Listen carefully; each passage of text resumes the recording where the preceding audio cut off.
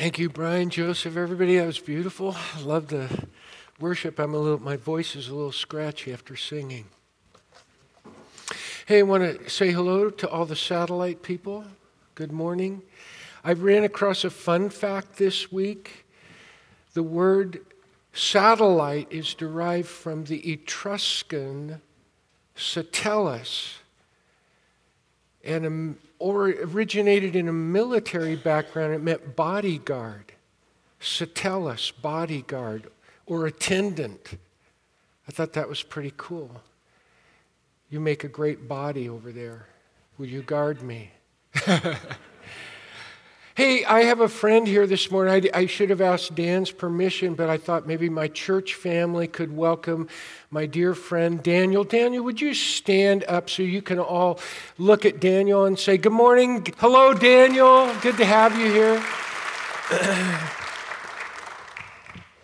It's a treat to have Daniel with me.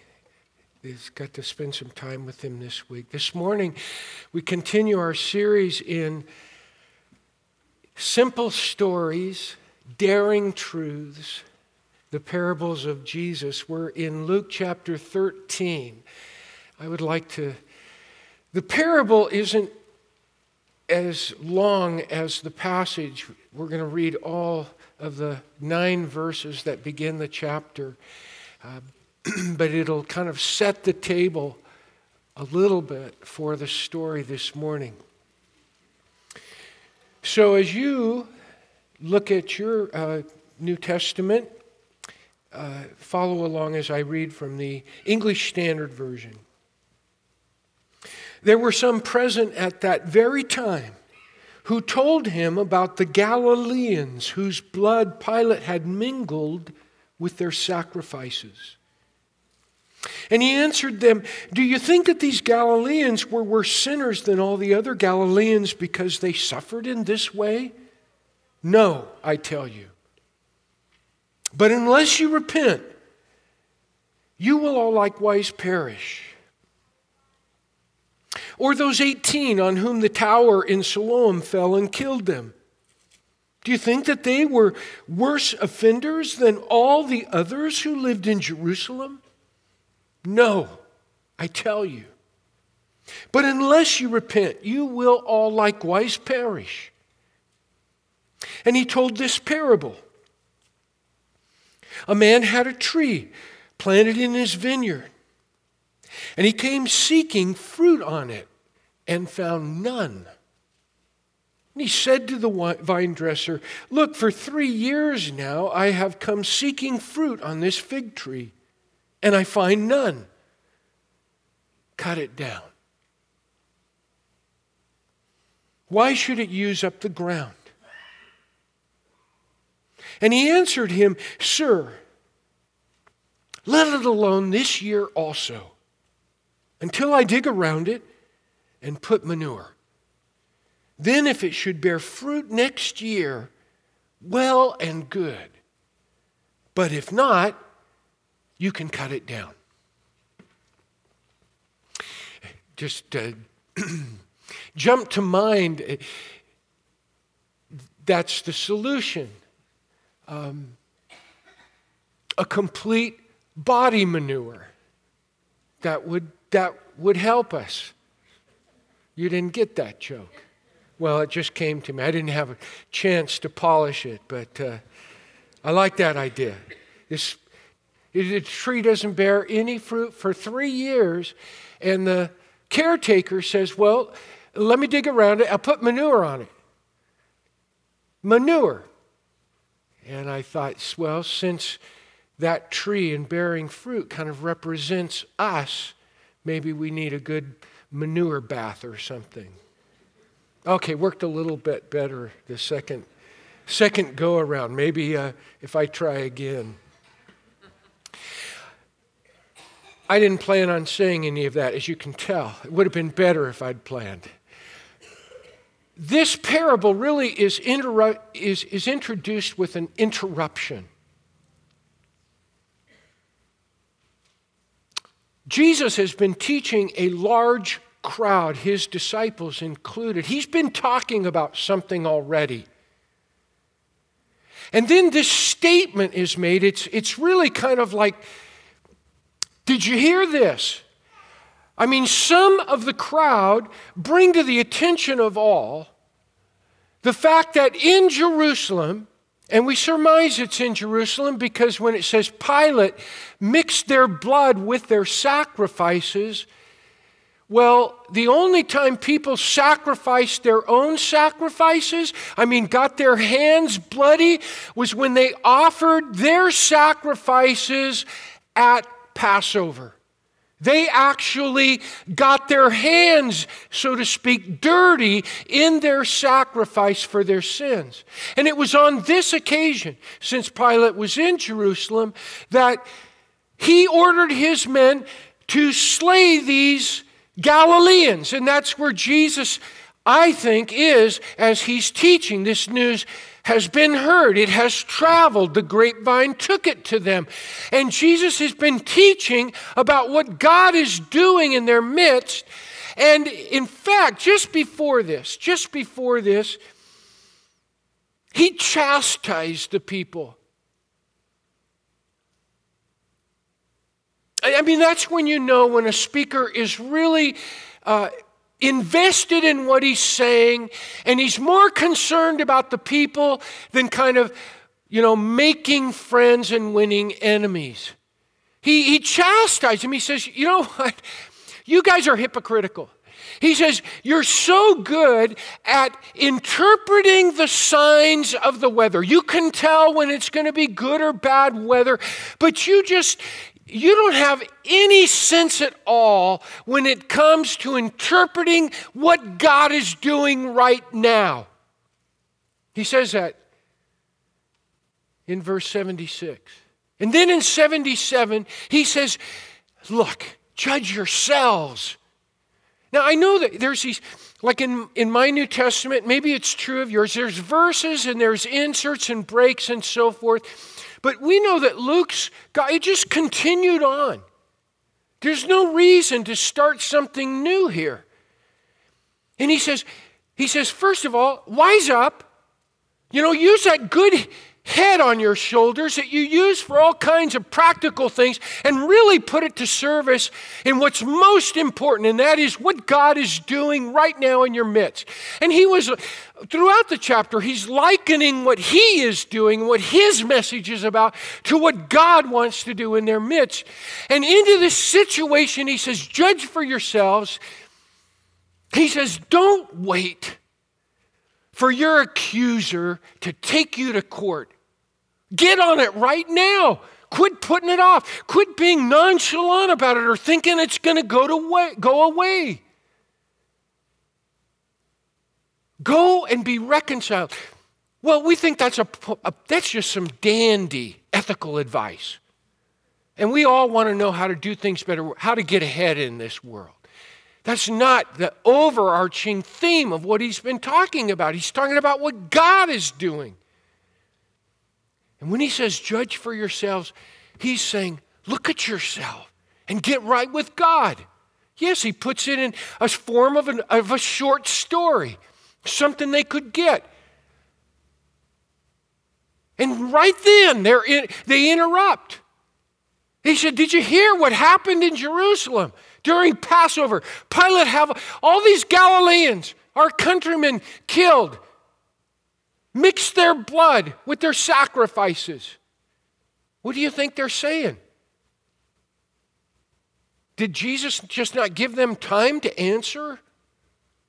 To figure out why they brought that up? Or are they kind of like that embarrassing uncle who always talks maybe out of turn or isn't following the thread, the train of thought? Hey, Jesus, I don't like what you're saying. Here's an interesting fun fact. So tell us. No, there was this incident in Jerusalem. And what does Jesus say?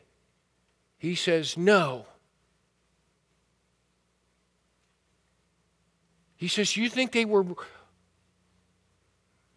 worse sinners than other Galileans? Than you and me? Jesus was a Galilean.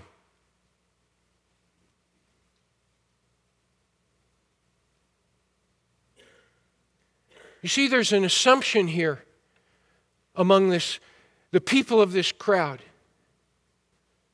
And it's an assumption that isn't really that far from us. It's kind of a way of thinking, a way of seeing the world. And that is this. Those Galileans suffered God's judgment because of sin. Pilate was a tool in the punishment of God. And that wasn't an uncommon way of thinking. And sometimes it creeps into even in this modern world, beyond the Enlightenment, part of the modern world, even the postmodern world. But we're firmly entrenched in a more, advanced way of looking at this world, figuring everything out, solving the great mysteries of life. We're not that silly, and yet sometimes it's true. That kind of creeps into our thinking too. When people are suffering, we think, God's at work. God's bringing that to pass. That great penalty. You hear it from time to time. Great tragedies, great sources of suffering.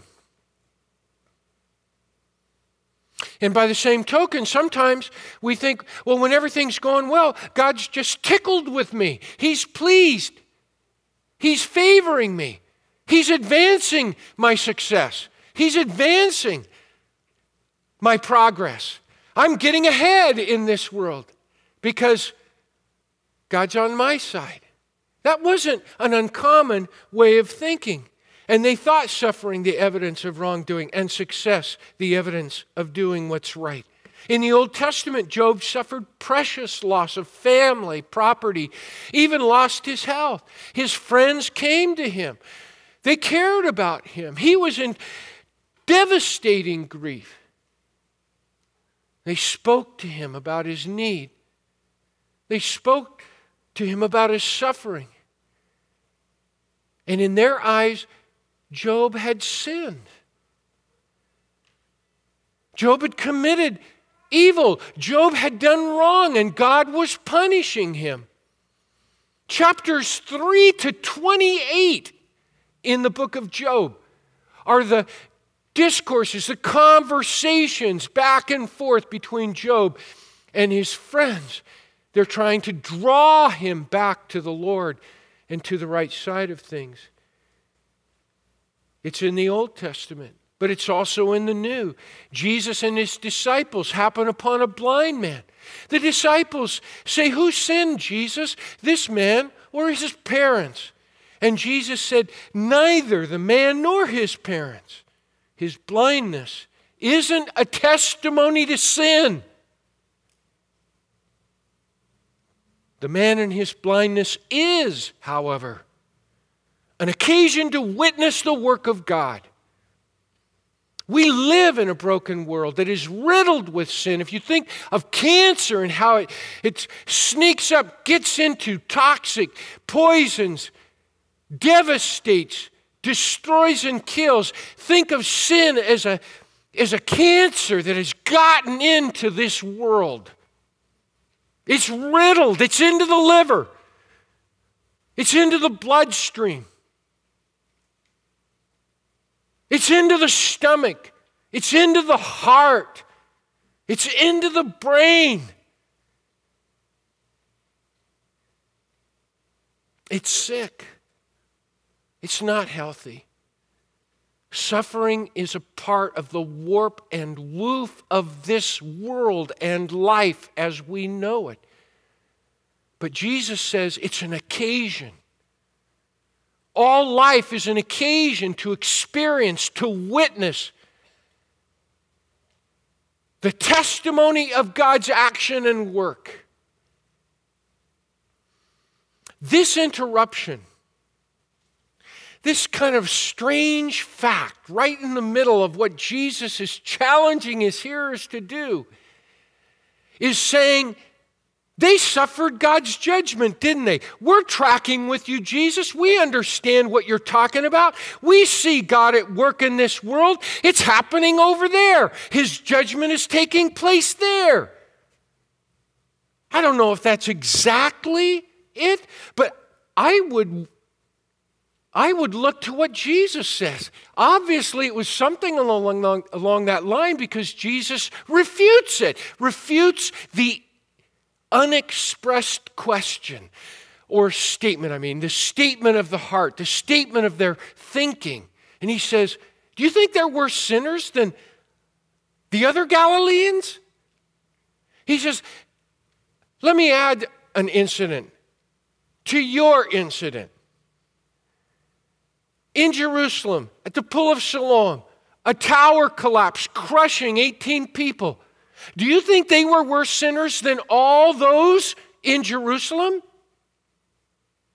Do you think God singled them out for their sin? He's not saying some were sinners and some weren't. They're all sinners. He's saying, do you think those who were slain while they were observing Passover, do you think those who were crushed by falling rock were worse sinners? I think Jesus is saying, no, you're not tracking with me. You're not getting what I'm saying. You're missing my point altogether. I'm talking about all of you. I'm not excluding anyone. There's no person that is an exception to the call of repentance. And he says, in fact, if you don't repent, you'll perish too. There's no calculations involved. We all need to turn to God. God is acting now. You remember what characterized Jesus' ministry when he started? And it is characteristic of all of his teaching, all of his parables. His whole ministry can be fitted into this theme. The time is now. God's kingdom is here. Repent and believe God's good news. That's powerful stuff. And this fits right in with what he's saying. So he tells them a story. And he says, there was this landowner. He called his caretaker over. He said, see this fig tree? I've been coming out here looking for fruit for 3 years.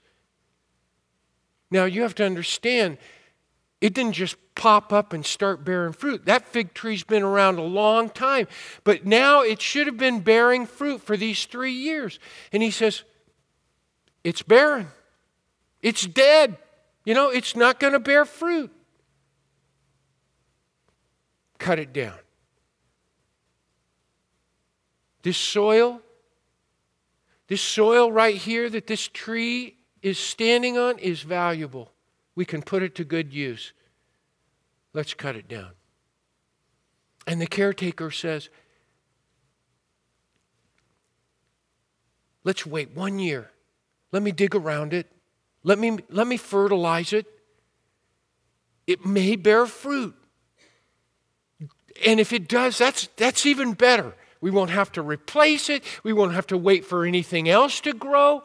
It'll be good to go. That will be good. And if it doesn't, we can cut it down. And that's where it ends.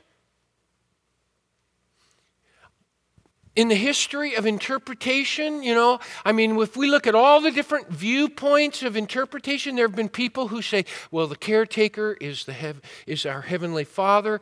The landowner, the caretaker is Jesus. They break down into allegory all the different pieces. I'm going to tell you what is a very Jewish way of understanding this parable. The caretaker and the landowner represent the counsel of God. And we're to see that in God's counsel, there's reason for judgment. But His grace postpones His judgment. His grace says, I'm going to push back. I'm going to hold off what we've got coming.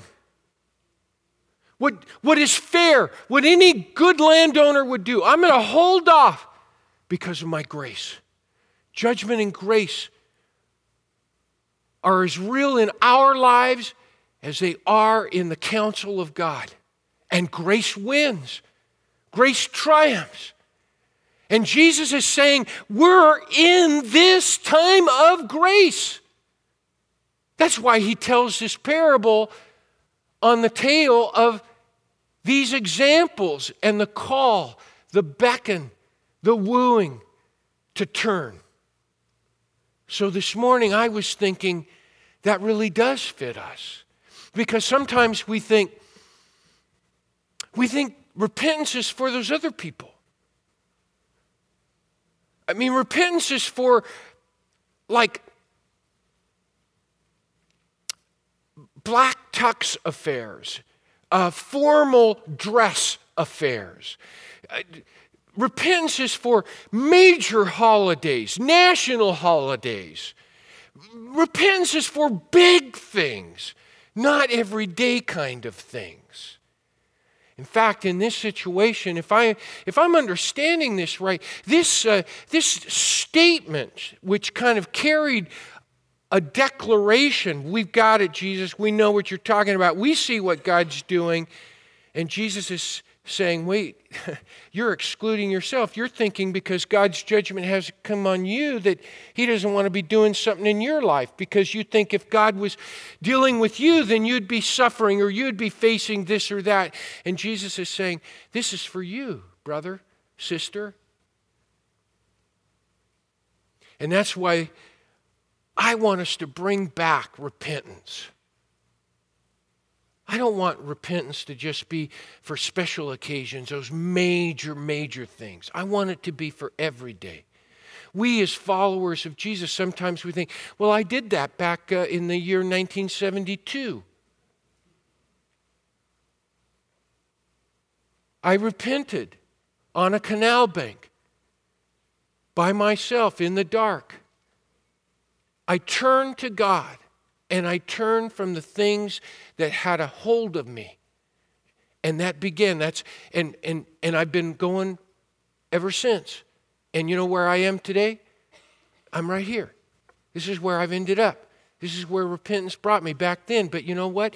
It has been daily repentance. And I think that's really what we can draw from this. Otherwise, this would be for somebody else. It wouldn't be for us at all.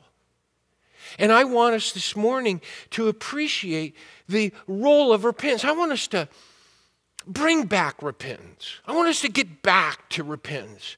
I want us every day to repent more than you would think, because repentance is just that way. We think of it as, kind of a diamond-studded, gold-braided word that belongs in a cathedral or the church, but it really belongs in work clothes in our lives every day because it's all about turning to God.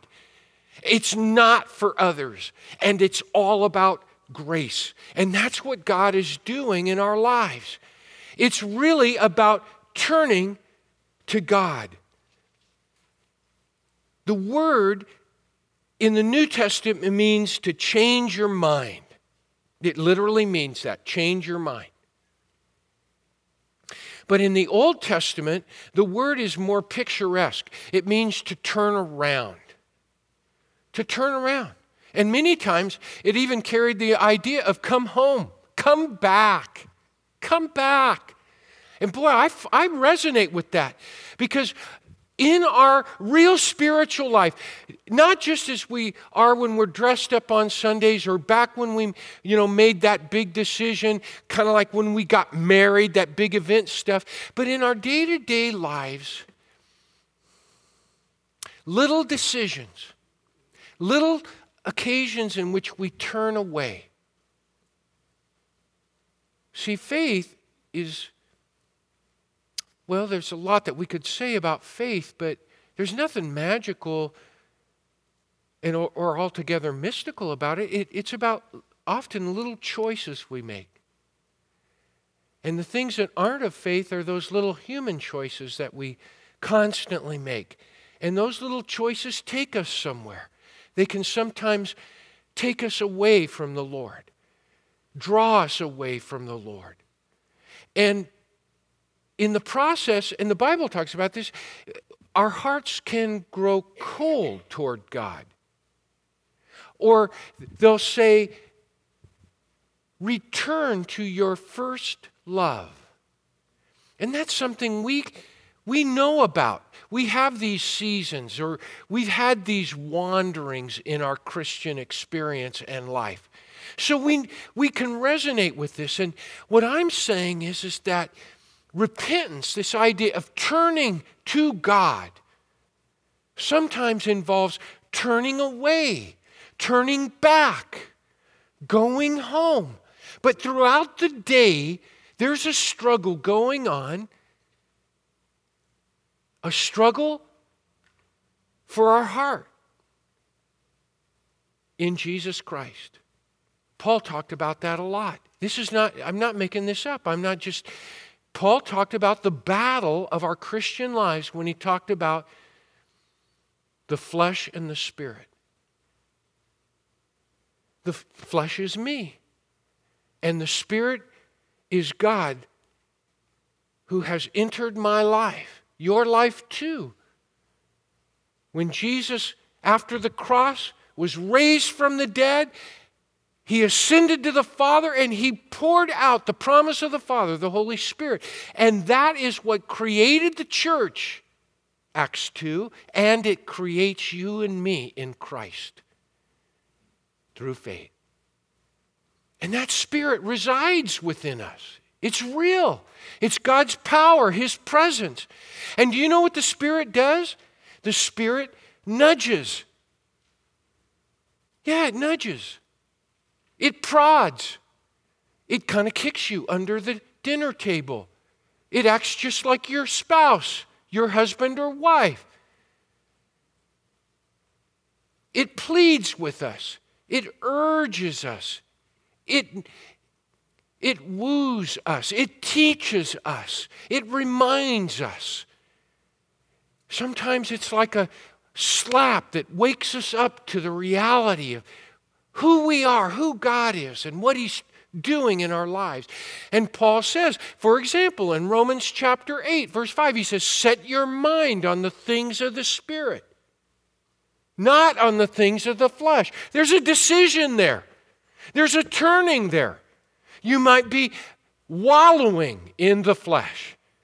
And the Spirit's saying, turn, set your mind on me. Set your mind on these things. What's good and pure and holy and righteous and forgiveness and love and grace and mercy and kindness. And set your mind on these things.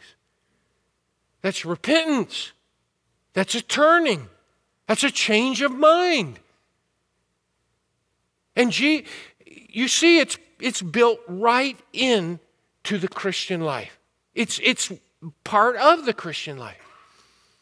Paul uses another illustration of the Spirit in our life. He talks about walking in Galatians chapter 5, verse 16. And he says, walk after the Spirit. Well, why do you have to be told to walk after the Spirit? Because we're walking after celebrities and wealth and all these other things in life. Everybody's just like wooing us. Like the strange women in the book of Proverbs who are by the road saying, come over here. I've got something for you. This is where true happiness is. This is where the real quality and virtue and enjoyment of life is. Come with me. I'll take you there. I'll take you by the hand and you walk after it. And that's what we're doing each and every day. We're letting the television talk to us. We're letting the radio or the iPhone or we're letting all kinds of things tell us where to walk, how to go, and how to get there. And the Spirit's saying, walk after me, walk after me, walk after me. Or Ephesians chapter 5, verse 18, Paul says, don't be inebriated with wine, be inebriated with the Spirit. Actually, he says, be filled with the Spirit. When you're inebriated, you're under the influence. And there are all kinds of things in our lives that want to exercise influence in our lives. And the Holy Spirit's going to say, come back, turn around, come home, come back to the Lord. find your fulfillment. Ratify, affirm again, realize the truth, and hold on to it in me. Well, repentance is turning to God. Paul said in 1 Thessalonians 1:9, you turned to God from idols. That is the actual emphasis and wording order. Sometimes they'll say you turn from idols to serve the living and true God. You turned to God. That is the power. Without God as the focus, then reform is always a feature of repentance. Whenever you hear the word repentance, you're talking about turning and reforming. But reform is a human endeavor, and we know that that fails unless you turn to God. That's the difference. That's what the prodigal son did.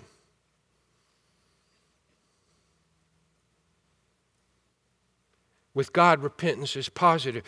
It's turning to God, but it's not just about others. It's about us, as I've already made us clear. But I want to emphasize just a moment the seriousness of sin. I don't think we have a clear doctrine, or sometimes we forget how serious sin is, and we need to sharpen our theology of sin. I just want to share a few quick things to refresh us about how sinister and deep runs the role and power and deception of sin. G.K. Chesterton, some of you are familiar with him. He influenced C.S. Lewis, which gives you a little sense of who he was. He wrote biographies, one on St. Thomas and one on St. Francis, which I happen to have, and they're pretty thick and they're incredible. I mean, even the other experts on Thomas Aquinas and St. Francis talk about how significant are his biographies, and he wrote them almost just out of his head from his experience and his heart in a 6-week span of time. Can you imagine that? Brilliant man. You can read him. He's available. Read it, for example, his Orthodoxy. Great sense of humor. Very funny man. Brilliant. Chesterton, we know, responded to an essay contest in the London Times. And the London Times said, if you'd like to write an essay, we'll hold this contest, and here's the topic. We'd like to hear from you, and we'll weigh and determine whose is the best. Send in your essay on this topic. What's wrong with the world? What's wrong with the world? And G.K. Chesterton sent in his essay, 2 words, I am.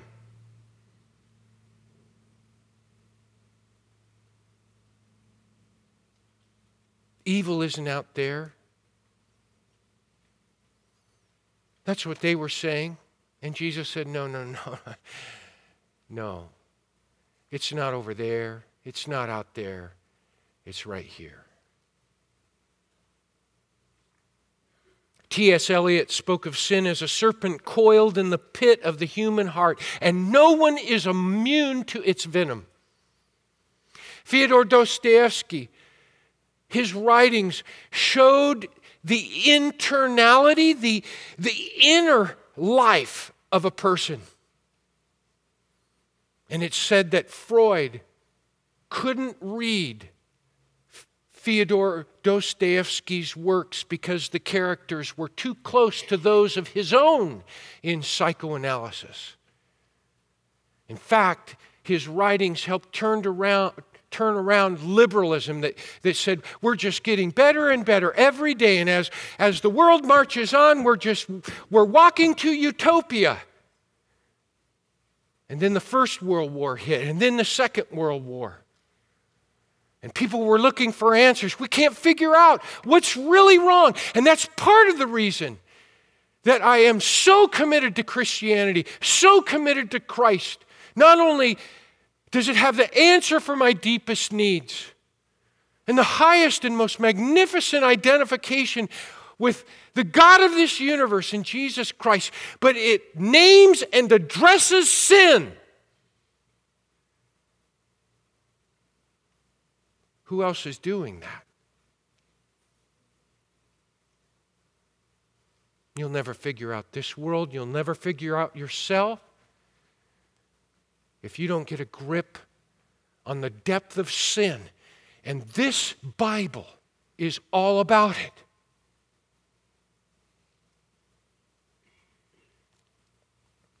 Morley Safer, and I wrote this down. I'll put that off for just a moment. Paul, and the Apostle Paul had a lot to say about sin. He said law exposes it. It excites it. It doesn't create it. Law can't contain sin. Law cannot name all sin. But law exposes it. It makes us aware of it. It flushes it out. In Romans chapter 3, verses 10 through 20, Romans chapter 3, verses 10 through 20, Paul talked about sin in terms of human anatomy, as though it's in our bloodstream, in our body. He talked about it in terms of the tongue, the mouth, the neck, the throat. In Romans 7, he said, sin is irrational. We want it to play by the rules. We want to be able to diagnose it, to have a label for every facet of it, so that we can say what it is, so that we can tame it and control it. It's irrational. And in that sense, Paul said sin is a power. He says, I want to do what's right, but I can't do what's right. I try to avoid what's wrong, and I do it. I can't figure myself out. That's the irrationality of sin. He has sin lists. Lists of sins in Romans 1, Romans 13, 1 Corinthians 5, 1 Corinthians 6, Galatians 5, Colossians 3, Ephesians 4, Ephesians 5, 1 Timothy 1, 2 Timothy 3, Titus 3. Lists of sins, a concatenation. It's like a train, a big freight train of sins, like boxcars. Lists. And I look at that list and I say, that's not me. I could never do that.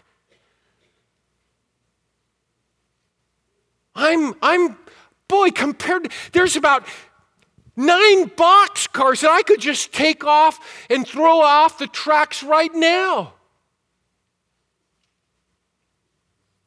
And that's not understanding the depth of sin, and that if you and I taken out of our situation, look at what happens sometimes to men after 6 months, 9 months, when they can't find a job, and what some people do.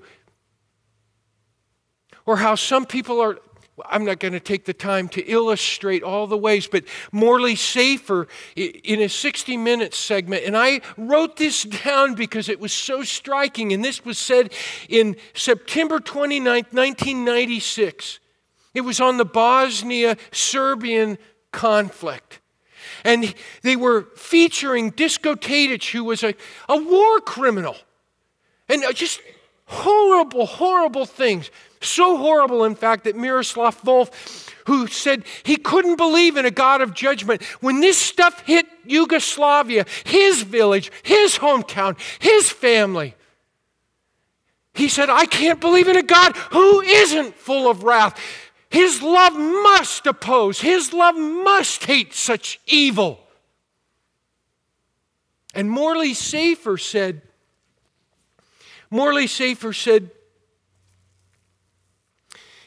he spoke of the banality of evil. I had to double check banality. Banality means ordinary. What? Banality means commonplace. And then he said this, the most ordinary among us, given the right circumstances, are able to commit the most heinous acts of horror. Tadic is nothing special.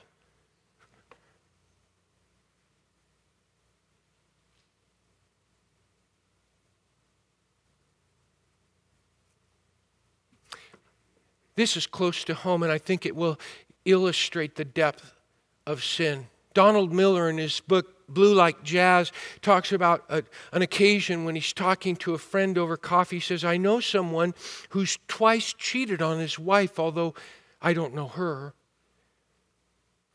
He told me this over coffee because I was telling him how I thought perhaps man was broken. How for man doing good and moral things was like swimming upstream. And he wondered if God had mysteriously told me about his infidelity. He squirmed a bit and then he spoke to me as if I were a priest. He confessed everything. I told him I was sorry, that it was terrible. And it did sound terrible. His body was convulsed in guilt and self-hatred. He said he would lie down next to his wife at night, feeling walls of concrete between their hearts. He had secrets. She tries to love him, but he knows he doesn't deserve it. He cannot accept her affection because she is loving a man who doesn't exist. He plays a role. He says he's an actor in his own home.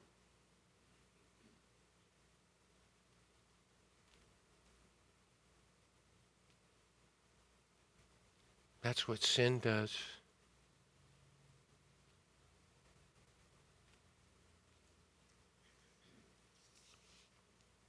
Scott Peck said the central defect of evil is not the sin, but the refusal to acknowledge it. But there is something more, and it's the object of what Jesus told in this simple story. There's grace. There's a God who loves you in his patience. You've got to understand this. In his patience, he goes to great lengths to change things. He digs around the root and he fertilizes. It's a simple story, but it's a profound, it's a daring truth. God has a purpose for you. He wants you to flourish. He wants there to be delicious, luscious fruit in your life. He wants you to thrive. He wants you to become more than you are. In fact, Leonard Sweet said, I need a Savior to save me from myself so I can be myself and be more than myself. That's what I am in Christ, and that's what you are too. You're becoming Christ-like.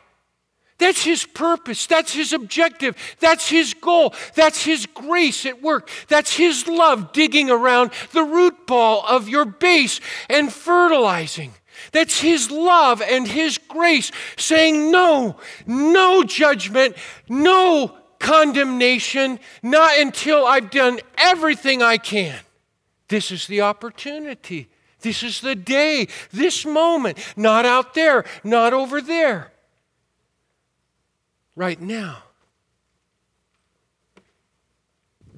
Max Lucado, I just share this.